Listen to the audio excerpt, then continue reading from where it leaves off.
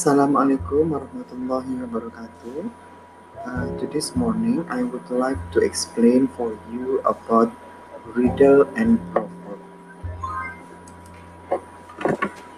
Proverb and riddle, pengertian, contoh, struktur, karakteristik, dan social function atau tujuannya. Introduction. In our cultures, have you heard this expression? Hemat pangkal kaya, besar pasak daripada tiang, ada udang di balik batu. Can you tell the meaning? Those examples are called proverb, or in bahasa Indonesia we can call peribahasa. So, what is proverb? Every culture has a collection of wise sayings that offer advice about how to live your life. These sayings are called by proverbs.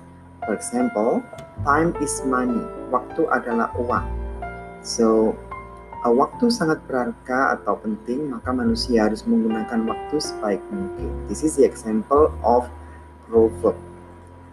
Kind of proverb. Number one is aphorism or pepatah. This proverb offers advice. Jadi, peribahasa ini menawarkan suatu nasihat. For example, don't go too far in small. It means that persoalan kecil jangan dibesar-besarkan. Number two, parable atau perumpamaan. That has a moral lesson and has parable. Jadi ada pelajaran moral yang didapat. For example, to carry coals to Newcastle, bagai membuang garam ke laut. And the number three is slogan or pameo. This proverb gives spirit or motivation. Jadi peribahasa ini memberikan spirit atau motivasi. For example, early bird gets worm. It means that Tuhan akan memberikan rezeki kepada makhluknya yang lebih dahulu bangun. And then, number four is idiom. It is a phrase that has a group of words with a different meaning from the meaning of all the individual word. Idiom berarti ada arti yang berbeda. For example, pull your sock up. It means that improve your behavior. You can arrange your bedroom at will. Means that sesuka hati, or don't mention it and say, and the reply for don't mention it is you're welcome. And then what is the social function of proverb? Proverb have a function to teaching, enlightening, and persuading people. Proverbs play many roles in society. The most common role is to educate on what might happen if they do something. A proverb contains wisdom, truth, morals, and traditional views. Jadi di sini maksudnya adalah proverb itu mempunyai fungsi untuk mengajarkan, membujuk seseorang. Yang isinya biasanya kebijakan atau kebijaksanaan, truth, kebenaran, moral, dan juga tentang tradisional. And then proverbs are often used in personal interaction, and proverb can also be used to mock someone or criticize. Jadi di sini maksudnya proverb juga bisa digunakan untuk mengkritik seseorang. Structures of proverbs. The structures of proverbs like use of clause or instruction, menggunakan klausa atau instruction atau petunjuk. Descriptive listnya menggunakan deskriptif. Comparison, ada perbandingan. Statement with an explanation atau keterangan statementnya, ada statementnya yang menerangkan. Single statement atau statement pernyataan yang single saja. Similar, parallel, jadi ada yang sama. Opposite, parallel, ada yang berbeda atau bertolak belakang atau ada lawan katanya. So the characteristic of proverbs. Proverb can be as short as 2 words. In addition, the full forms of popular longer proverbs are often replaced by elliptical allusion. And then proverbs use prosodic devices that enhance their memorability, especially rhyme, alliteration, parallelism, as eclipses. Proverbs often use simple rhetorical devices, metaphor, hyperbole, paradox, and personification.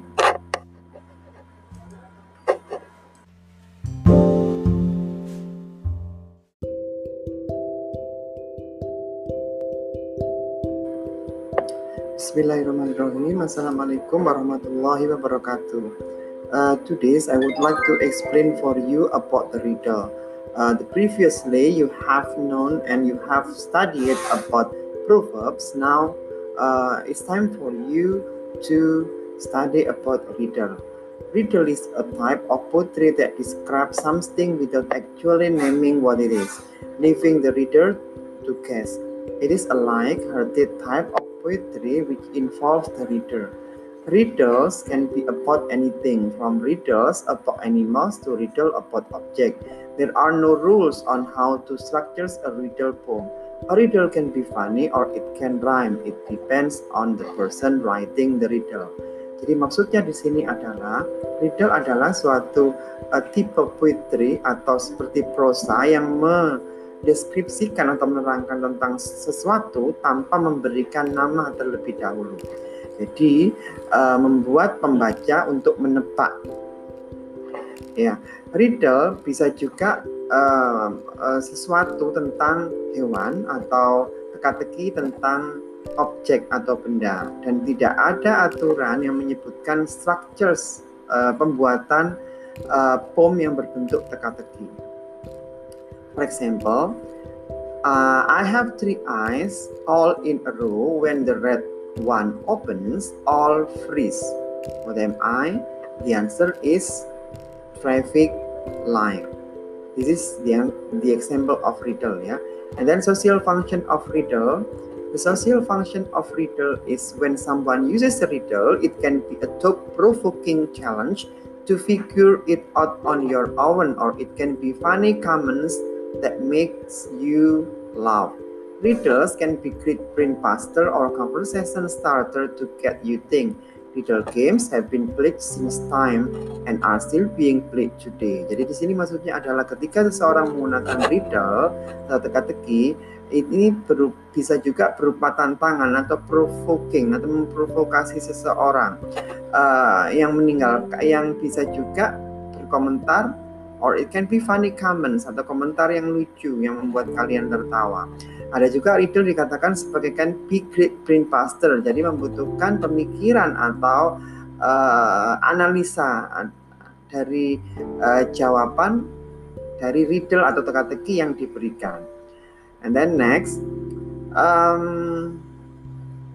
in conclusion, riddles have a role in the education of community and in development of analytical thinking lies the fact that the answer to the riddle is already known to the audience. Maksudnya di sini adalah secara kesimpulannya riddle itu memegang peranan penting dalam komunitas pendidikan, yaitu bisa mengembangkan analytical thinking atau analisa pemikiran yang baik. Riddles can help in a memory training for children as they are expected and encouraged to remember the correct answer to the riddles. Jadi di sini maksudnya adalah teka-teki bisa membantu seseorang untuk memory training atau latihan mengingat bagi anak-anak. Ya, jadi riddles can also help to introduce a variety of vocabularies. Jadi bisa juga membantu mengenalkan berbagai macam vocabularies atau kosakata. Structure of riddle. Riddle have no form set. As I told you before, bahwa riddle itu tidak ada bentuk umumnya. So riddle can be a question with a quick witty answer. They can be a just sentence that makes you have a sudden realization. We can also create riddles from words that rhythm with words in a riddle answer. Other word and phrase that use the funny part of an answer. Maksudnya di sini adalah riddle bisa juga dalam bentuk suatu pertanyaan yang membutuhkan jawaban cepat. Itu dalam satu kalimat that makes you have a sudden realization, yang menyebutkan ada realisasi atau kenyataan yang cepat. Ya, jadi jawaban dari suatu teka-teki. And then characteristic of riddle. Riddle is a verbal puzzle, an enigmatic statement, description or question posed by one person to another or to group who have to guess the answer. We use the term loosely for more than one kind of puzzle. However, the riddle proper relies on imagery for its effects, often quite poetic imagery. Some riddles use pronoun I, even though the word that should be guessed is a thing. For example, if you have a me, You want to share me? If you share me, you haven't caught me. What am I? The answer is secret. Maksudnya di sini adalah teka-teki itu adalah suatu riddle adalah suatu teka-teki verbal, enigmatic statement, description, bisa juga berbentuk deskripsi, penjelasan, menggambarkan, or question posed by one person to another, atau juga dalam bentuk pertanyaan yang membutuhkan jawaban. We use the term loosely for more than one kind of puzzle. However, the riddle proper relies on imagery for its effect, often quite poetic imagery. Ya, oke. Di sini maksudnya adalah riddle itu biasanya imagery. Jadi imagery itu artinya sama dengan imagine. Jadi mengira-ngira, membayangkan. Jadi seperti itu. Jadi jawabannya bisa dijawab secara tepat berdasarkan pada teka-teki yang diberikan, yang sudah disebutkan tadi, bisa berupa pernyataan, bisa berupa pertanyaan, dan sebagainya. Okay, thank you very much for your kinds of attention. Assalamualaikum warahmatullahi wabarakatuh.